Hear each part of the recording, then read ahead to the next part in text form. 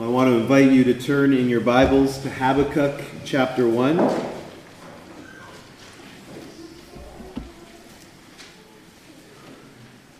Habakkuk chapter 1.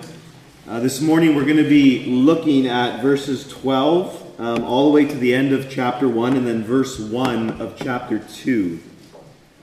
So verse 12 of chapter 1, but just for the sake of context, I'm going to begin reading from verse 5 of chapter 1, because in verse 5, that's when God responds to Habakkuk. And then verse 12, Habakkuk responds to God once again. So verse 5 of chapter 1, Habakkuk. This is God speaking. Look among the nations and see. Wonder and be astounded, for I am doing a work in your days that you would not believe if told. For behold, I am raising up the Chaldeans, that bitter and hasty nation, who march through the breadth of the earth to seize dwellings not their own. They are dreaded and fearsome. Their justice and dignity go forth from themselves. Their horses are swifter than leopards, more fierce than the evening wolves. Their horsemen press proudly on. Their horsemen come from afar. They fly like an eagle, swift to devour. They all come for violence, all their faces forward. They gather captives like sand. At kings they scoffed, and at rulers they laugh. They laugh at every fortress, for they pile up earth and take it. Then they sweep by like the wind and go on. Guilty men whose own might is their God. And now Habakkuk responds. Are you not from everlasting, O Lord my God, my Holy One? We shall not die. O Lord, you have ordained them as a judgment, and you, O rock, have established them for reproof. You who are of purer eyes than to see evil cannot look at wrong. Why do you idly look at traitors and remain silent when the wicked swallows up the man more righteous than he? You make mankind like the fish of the sea, like crawling things that have no ruler. He brings all of them up with a hook. He drags them out with his net. He gathers them in his dragnet, so he rejoices and is glad. Therefore he sacrifices to his net and makes offerings to his dragnet, for by them he lives in luxury and his food is rich. Is he then to keep on emptying his net and mercilessly killing nations forever?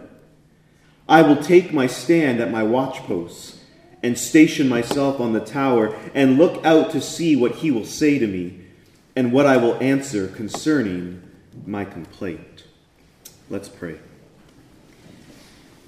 Father, give us ears to hear, and minds to understand, and hearts to receive your word this morning.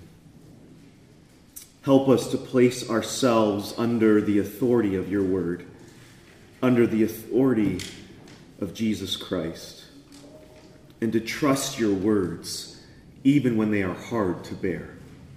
We pray this in Christ's name. Amen.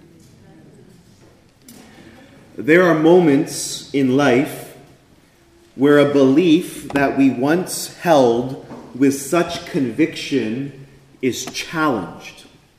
It's questioned.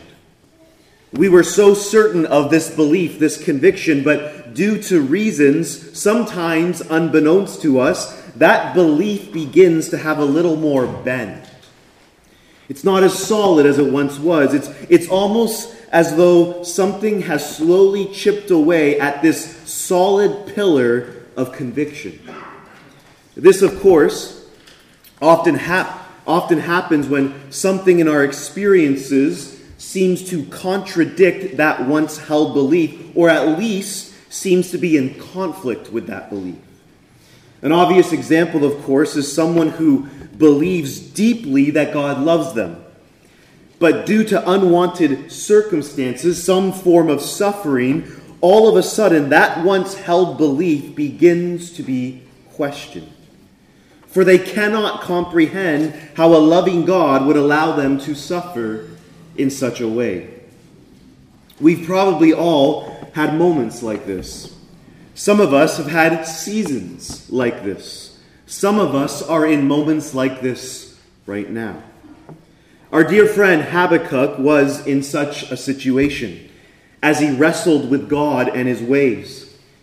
You see, Habakkuk would have believed with all of his heart and mind what Moses had declared about God in Deuteronomy 32:4. The rock, his work is perfect.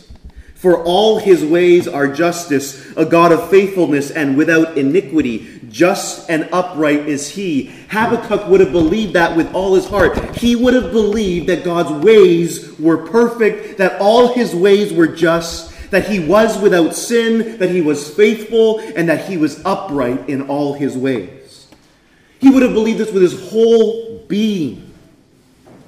But something has happened that has disturbed his soul. God has acted in such a way that Habakkuk is left questioning the goodness and justice of God. He believes that God is good and just and faithful, yet his circumstances have chipped away at this once solid pillar of belief that he held so firmly. So what does he do? What does he do? Well, simply put, he wrestles with God. He storms the throne room of God, demanding and expecting an explanation from God.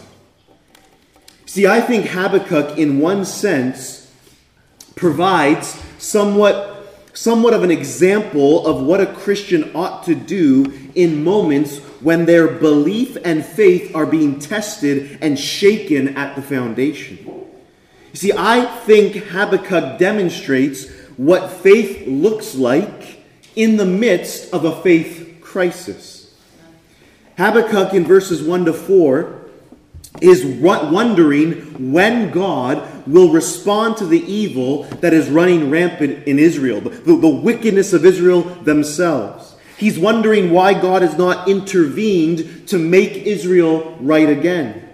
And as we saw last week, God responds in verses 5 to 11. God answers Habakkuk. But his answer is shocking. God tells Habakkuk that he's going to raise up the Chaldeans, that is the Babylonians, to be his instrument of judgment against Israel for the rebellion and wickedness. God has chosen to use this wicked people, the Chaldeans, to be his instrument of justice upon the nation of Israel. This was not the answer that Habakkuk was looking for.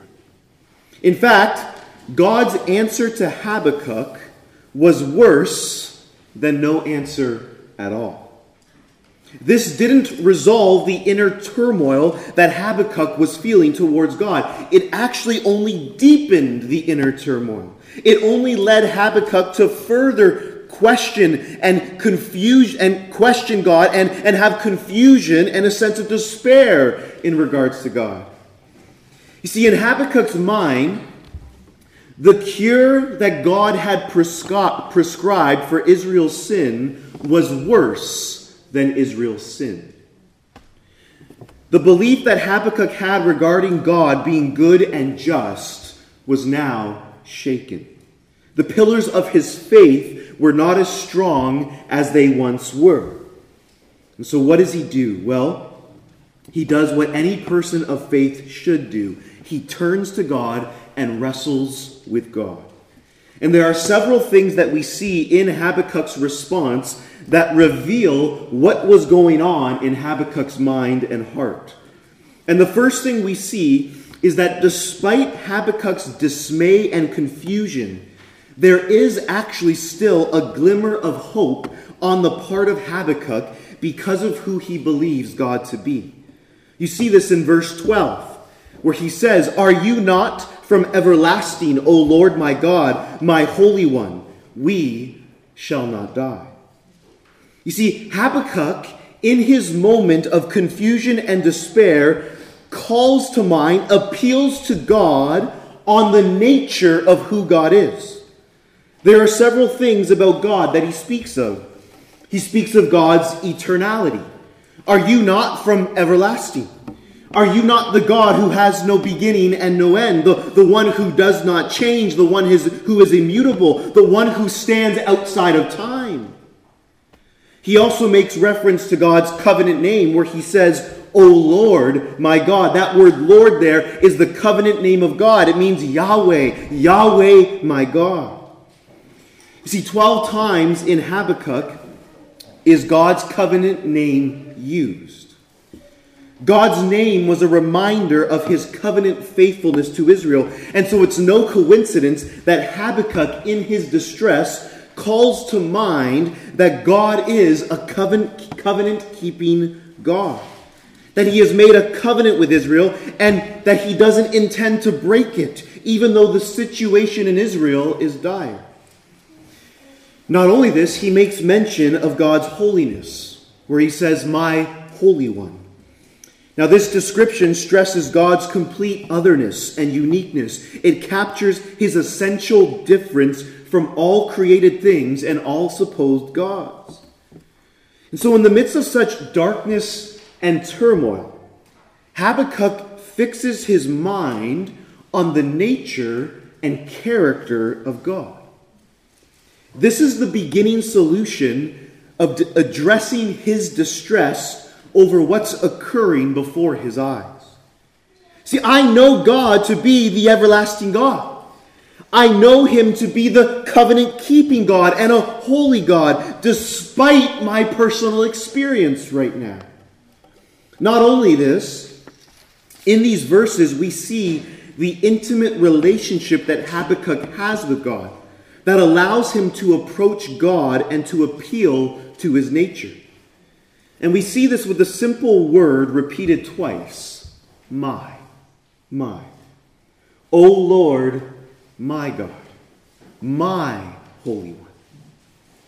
You see, some of us may think that if Habakkuk really knew God and had a meaningful relationship with God, then there's no way that he would express his complaint and disturbance to God in the way that he does. But the opposite is actually true. It's precisely because Habakkuk knows God that he is able to express himself the way that he does. He's not afraid to pour out his heart to God because God is his God. His complaint to God doesn't reveal his lack of relationship with God, but rather a deep relationship with God. As David Pryor states, paradoxically, his very strong inner security, that is Habakkuk's very strong inner security as a person beloved by and belonging to God, releases him to batter the gates of heaven and berate the living God. It was the fact that he knew he was beloved by God that he was able to batter the gates of heaven and berate the living God. You see, if you believe that God is good, but sometimes you internally doubt that he is good, sometimes you feel that he isn't actually good, if you believe that you should therefore not express this to God, that is not a sign of faith, but a lack of an intimate relationship with God. The one who truly knows God expresses how he feels to God. In his distress, Habakkuk looks to his God and appeals to God's nature. And then he says something that almost seems to come out of left field. We shall not die.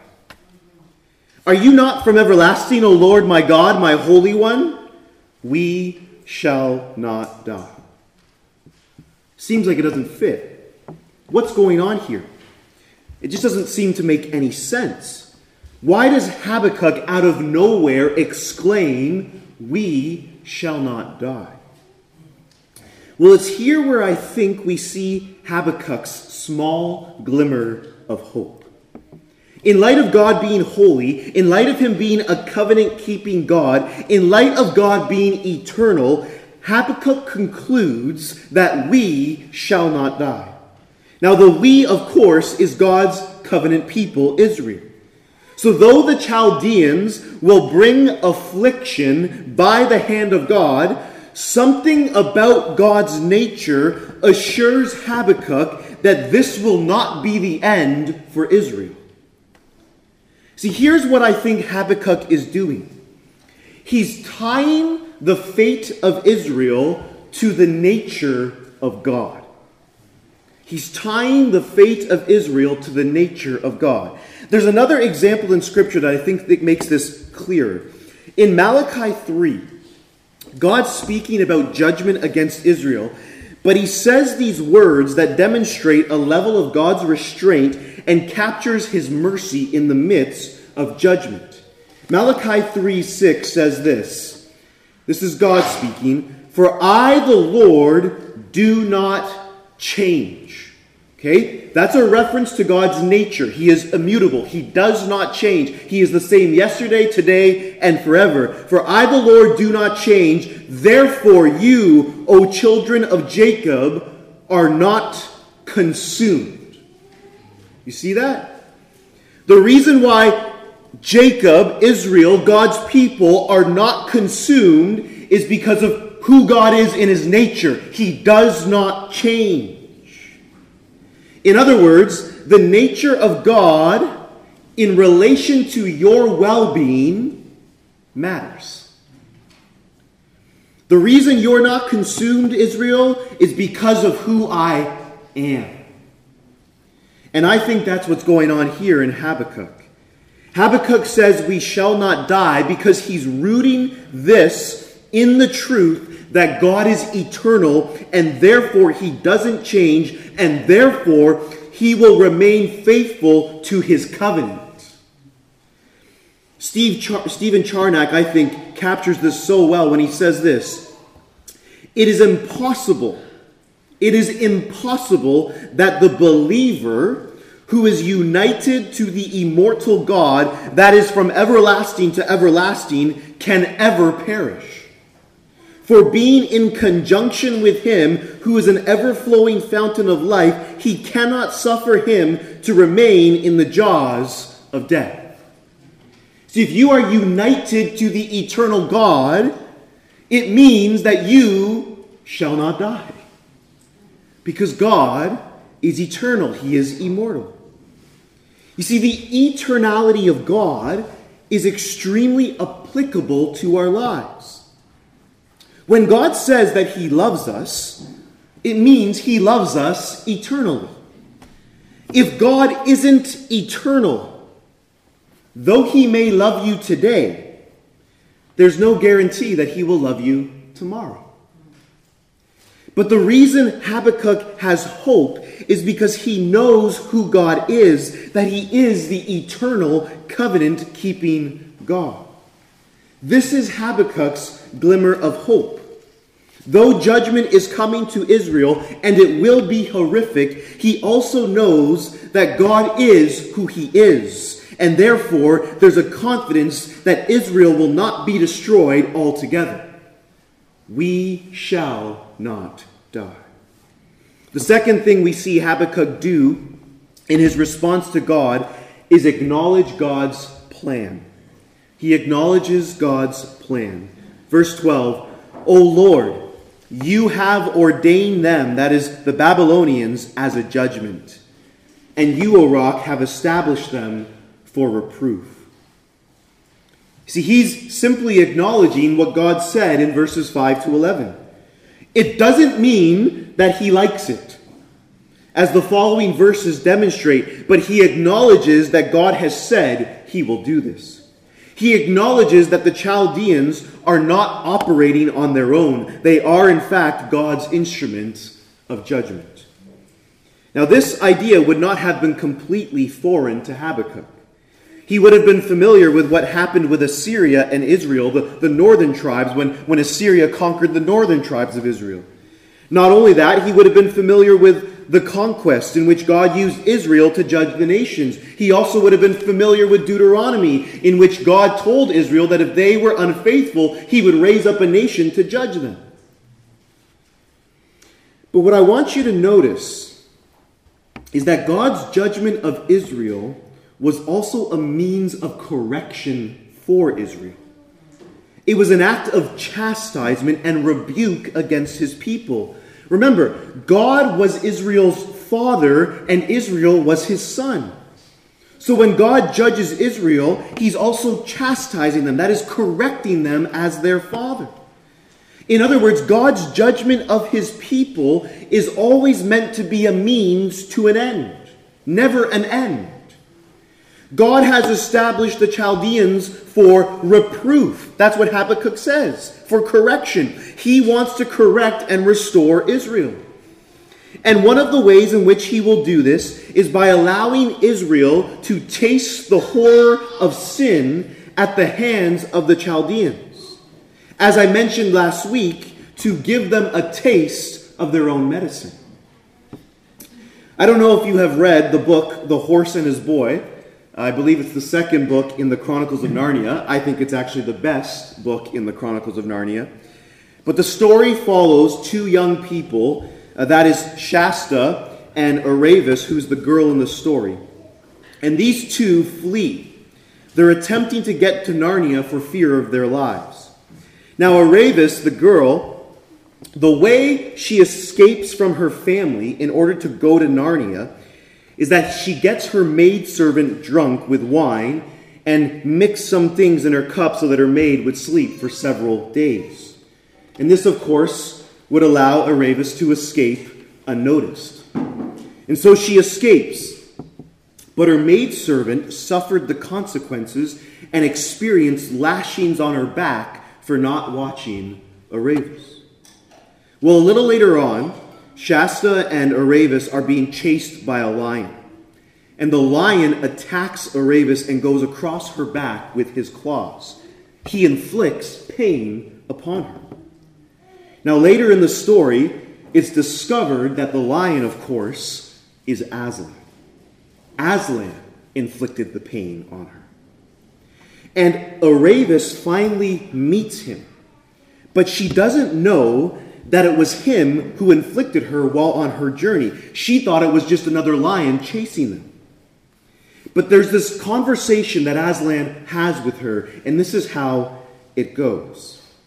"Draw near, Aravis, my daughter. See, my paws are velveted. You will not be torn this time." "This time, sir?" said Aravis. "It was I who wounded you," said Aslan. "I am the only lion you met on all your journeys. Do you know why I tore you?" "No, sir." "The scratches on your back, tear for tear, throb for throb, blood for blood, were equal to the stripes laid on the back of your stepmother's slave because of the drugged sleep you cast upon her.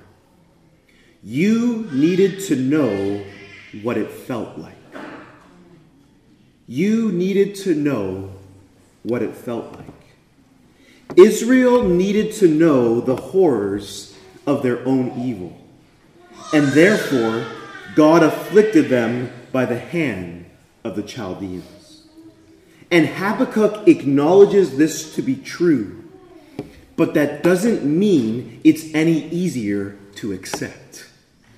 In fact, though Habakkuk begins by appealing to God's nature and acknowledging God's ways, he's still facing an internal dilemma. Though his mind has acknowledged God's ways, it seems his heart cannot still fully accept it. His heart is in conflict with what he knows to be true.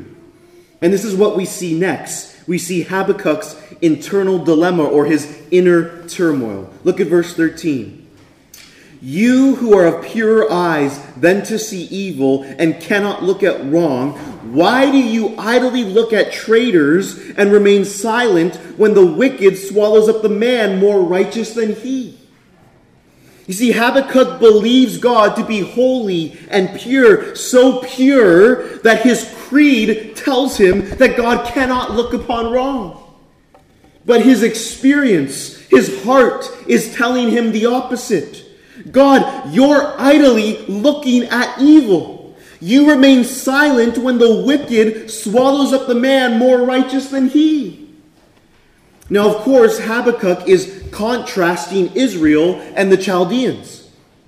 You see, he knows that Israel is sinful, but he's also convinced that Israel is still more righteous than the Chaldeans. Yet God seems to have no issue with the Chaldeans swallowing up the more righteous Israel. His heart cannot reconcile this reality. He cannot comprehend the seeming contradiction. It reminds me of Jeremiah's complaint to God in Jeremiah 12:1, where Jeremiah says this, "Righteous are you, O Lord, when I complain to you, yet I would plead my case before you. Why does the way of the wicked prosper? Why do all who are treacherous thrive?" In other words, the wicked prospering and the treacherous thriving doesn't seem to fit with "righteous are you, O Lord." This is the internal dilemma that Habakkuk was facing. It began in the first verses of Habakkuk, but it's only increased for him since God revealed what he was going to do. So overwhelmed is Habakkuk that what he says next is close to blasphemous. Look at verse 14. "You make mankind like the fish of the sea, like crawling things that have no ruler." Habakkuk knows Genesis 1.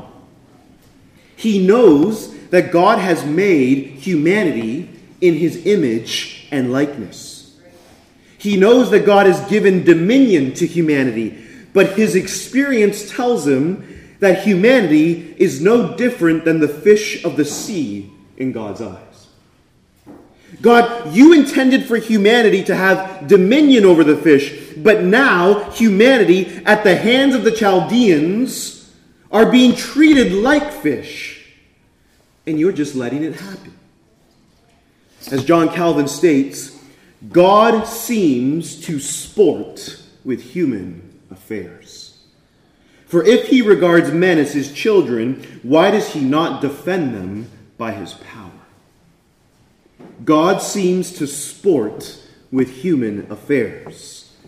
For if he regards men as his children, why does he not defend them by his power? Now, the reason Habakkuk uses the fish imagery is because of what the Chaldeans were doing to the nations. You see this in verses 15 to 16. Habakkuk gives a description to God of what the Chaldeans were like. Now remember, God was the one who gave the first description to Habakkuk. But now Habakkuk gives his own. Look at verse 15. He, that is the Chaldeans, brings all of them up with a hook. He drags them out with his net. He gathers them in his dragnet, so he rejoices and is glad. The imagery is disturbing. The Chaldeans caught and hooked people like fish. Amos 4:2 also alludes to this. The Lord God has sworn by his holiness, behold, the days are coming upon you when they shall take you away with hooks, even the last of you with fish hooks. You see, sometimes captives were taken away with hooks in their noses, pulling people with hooks in their nose. The horror of it all. But notice that the Chaldeans gloried in it. So he rejoices and is glad. They're delighting in their oppression and their vile practices. Not only that, Habakkuk draws to God's attention the idolatry of the Chaldeans, which God had already mentioned in verse 11. But verse 16, therefore he, that is the Chaldeans, sacrifices to his net and makes offerings to his dragnet. For by them he lives in luxury, and his food is rich. They're prospering because of their behavior. See, this is the language of worship. Sacrifices and offerings. Their God is their strength and might, as God has already told Habakkuk. It's all of this that disturbs Habakkuk's soul. It's all of this that causes him to question God's ways. See, though he acknowledges God's sovereign decree in raising up the Chaldeans, his heart cannot grasp how this is remotely righteous on the part of God. And this is why he cries out in verse 17, is he, that is the Chaldeans, to keep on emptying his net, and mercilessly killing nations forever. Is he to keep doing this forever, God? Just wiping out nation after nation? And it's that question that God answers in chapter 2. And the answer, of course, is no. The Chaldeans will not do this forever. But here's what we need to see. Habakkuk's complaint in these verses is similar to his complaint in verses 1 to 4. In verses 1 to 4, Habakkuk's complaint was due to God's seeming lack of response. How long shall I cry for help? Why do you idly look at wrong? You see, he felt that God was not acting, was not working, and it caused him great distress. He wanted God to act, to intervene within Israel. But in verses 12 to 17, Habakkuk's complaint is not so much with God's lack of action, but how God has chosen to act. In fact, Habakkuk is more appalled at the way God has chosen to act than he was at God's lack of action. See, I think for a lot of us as Christians, we tend to think that our deepest frustrations with God is due to his lack of action. We cry out, how long will you always allow my suffering to go on? When will you act? When will you intervene? But the more I think on this, the more I'm convinced that it's not with God's lack of action that our hearts tend to struggle with the most, but with how God works in our lives. God providentially works in our lives in ways that we don't often like. In ways that often, if we're honest, even seem cruel. Just take Job, for example.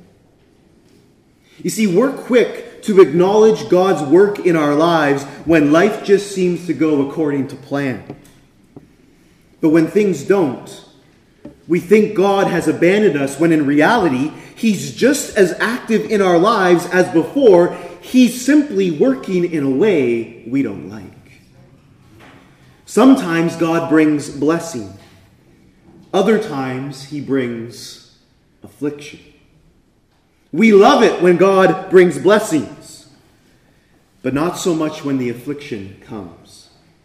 We love it when God gives. We don't like it when he takes. We love it when God permits. We don't like it when he forbids.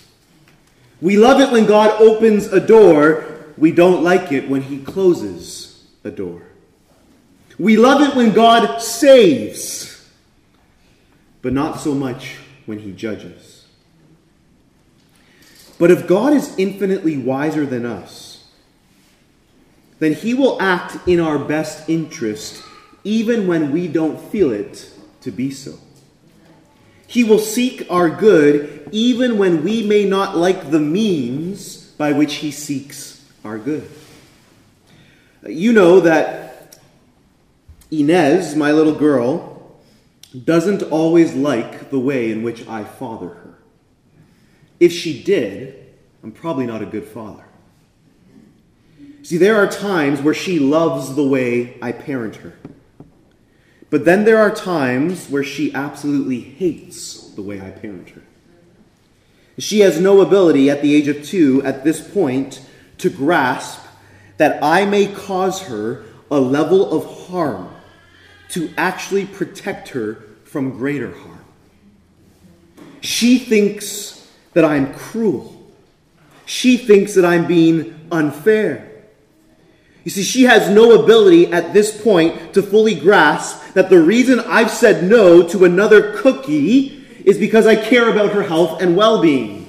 Except when she's at church, when all of you give her cookies. She thinks I'm being cruel. She thinks I'm being unloving to her. And so she throws a fit. She doesn't understand that I will sometimes afflict her with a level of pain for her good. Now, I, as a finite human father, can sometimes get my parenting wrong. And I do. And I have to ask my 2-year-old for forgiveness. That's a good practice, parents.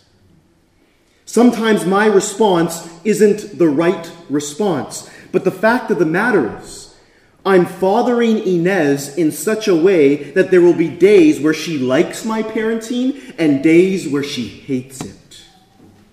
But in both those days, I'm just as active. I'm still seeking her good even when she doesn't get it or understand it due to the limitations of her understanding. You see, all of us are like Inez when it comes to God.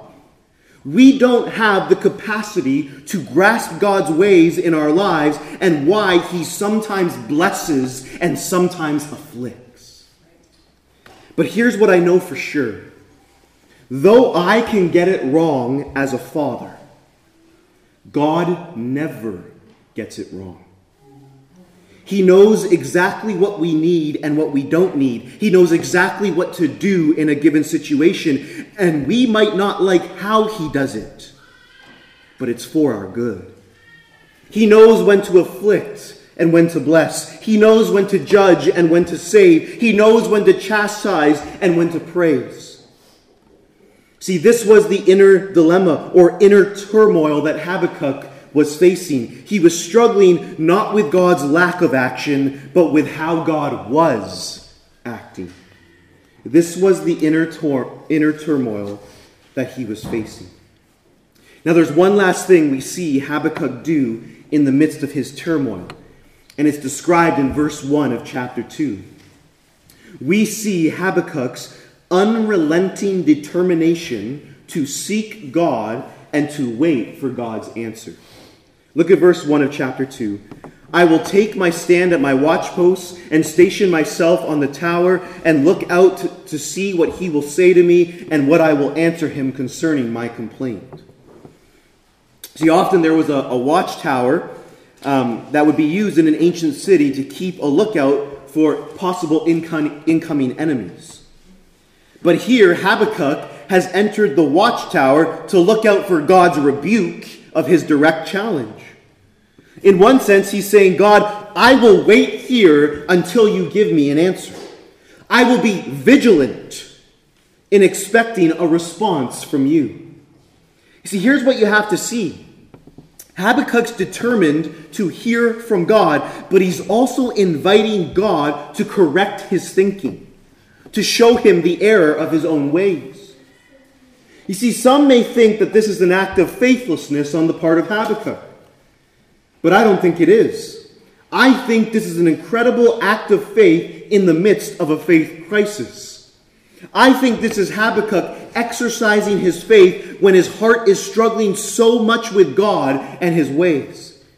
You see, if Habakkuk was done with God, he wouldn't be determined to get an answer from God. You see, there are many people who've had similar inner turmoil over God and his ways like Habakkuk did. But there are few who are as determined as Habakkuk to seek God for an answer and an explanation, to be willing to be corrected by God. They bring their objections, but they're not willing to wait around long enough to truly get an answer. I've seen this happen often. Someone who once professed faith in Jesus, who seemed to be walking with the Lord, and then something happens. Either something in their experience or something about God and his ways that they struggle with. Maybe it's a doctrinal issue like God's wrath or the doctrine of hell. And I'm always amazed that when I've had those conversations with them and have asked them, what have they done in light of those objections? They really haven't done much.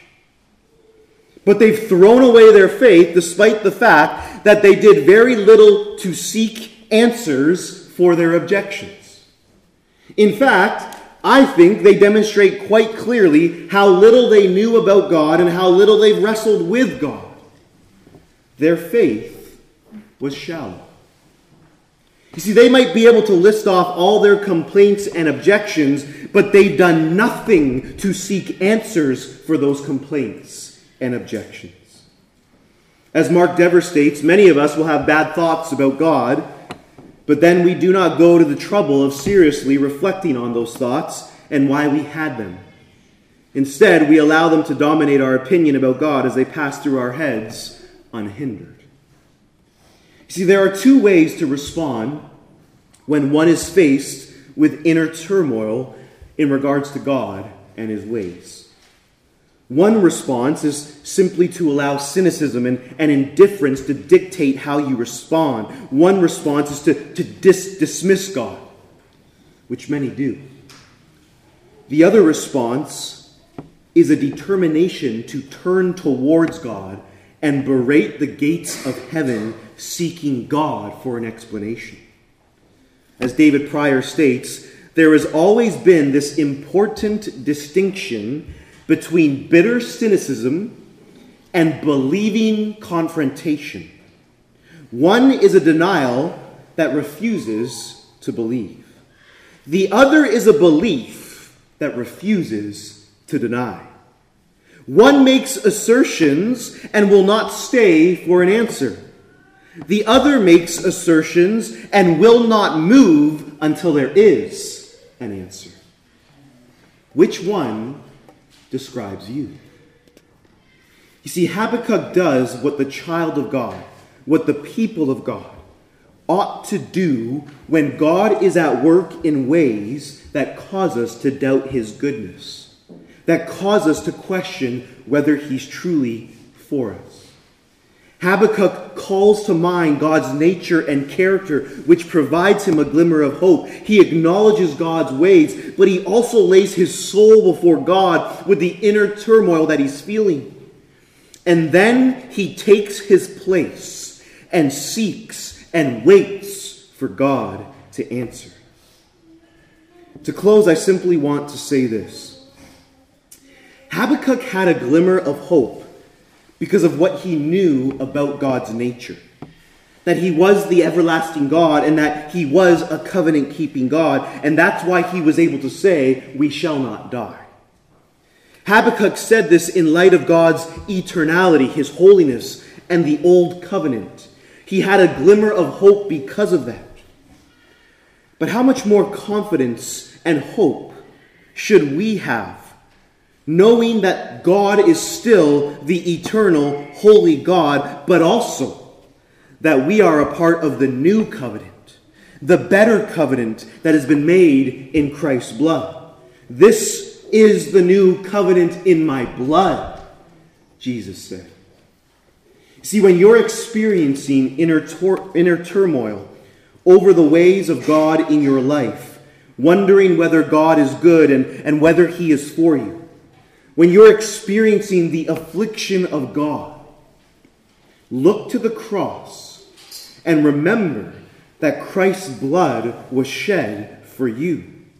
Jesus was swallowed up by the wicked, despite him being more righteous than all. Let's pray. Father, we thank you that you are not a God who is easily offended.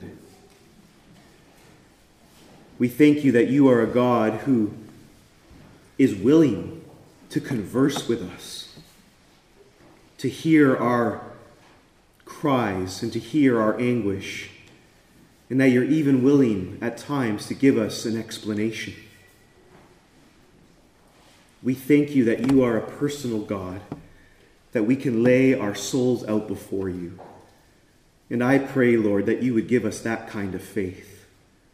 The kind of faith that Habakkuk had, that to storm the very throne room of your presence and to plead with you. And I pray, Lord, that you would give us the faith and the endurance to trust you and to seek you when our faith feels like it is shattering. We pray this in Christ's name. Amen.